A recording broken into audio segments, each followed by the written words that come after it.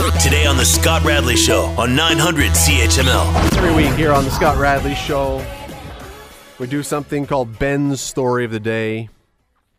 But sometimes, at very special moments, we do it twice in a week. And that's the case tonight. A special second bonus edition of Ben's Story of the Day. Here's what we do. Ben is on the other side of the glass. If you're saying, who's Ben? Why is it Ben's Story of the Day? Well, he's the guy who's pressing the buttons, playing the music. He was the guy who chose Britney Spears there for reasons that I'll never understand. Anyway, he answers the phones. He does all that stuff. Ben is going to jump in here. Here's Ben's Story of the Day. I give him 3 unusual stories from anywhere in the world. And using whatever he chooses as his reasons, he chooses which one is his story of the day today. So we're going to start in Britain, where there was a guy, and I'm trying to see his age here. He is not a young man. He was playing Pokemon Go. Now, here's the story about this, Ben. Before we get into what happened to him, I didn't know anybody still played Pokemon Go. Seems to me Pokemon Go was one of those things that came and it was huge for about 8 minutes. And then people moved on to the next thing. Who still plays this? See, I thought the same thing, and then I went to Toronto, and it turns out there's quite a decent amount of people still doing it. I had not heard anyone talk about playing Pokemon. For those who don't know what Pokemon Go is, it's a game you have on your phone. You download an app, and it somehow has using the camera behind so you can look at the real world through your phone, which a lot of people do anyway. And then animated creatures pop up, and you have to capture them. So it's kind of like what do you call it? Augmented reality. Yeah, an augmented reality, a scavenger hunt to find little animated things all over the place. Anyway, this guy in Britain is following his phone, looking at his phone, not looking where he's going, falls onto the railway tracks and hits the 3rd rail and blows his leg apart to the point where they now have to amputate his leg because he's done such damage to it, because he's not watching where he's going, playing Pokemon Go. I don't care if Pokemon Go was offering $1 million prize that day. At least look up from your phone when you're crossing railway tracks. How do you not notice railway tracks in general? I don't understand how this is. He suffered 3rd and 4th degree burns, and part of his leg, to put it indelicately, exploded, and they eventually had to amputate his leg because of Pokemon Go. I feel terrible for the man for his injuries, but for heaven's sakes, look up from your phone occasionally. Just a little bit. And even with that, you can see through it. You can see the images. You know the tracks are coming up. I don't know what he was doing. Story number 2. This one's a horrible story. I'm not going to lie. If you're eating right now, if you're eating cereal right now, you may want to turn down the radio for just a second.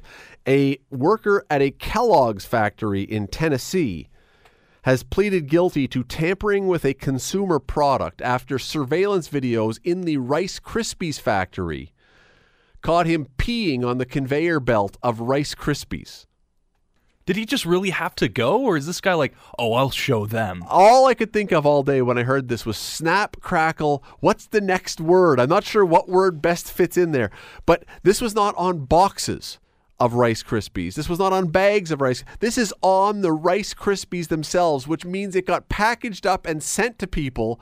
And some people, hopefully only in Tennessee, not that I'm picking on the Tennesseeites, but I hope it didn't come to Ontario. People who were pouring the milk on their Rice Krispies were actually having that.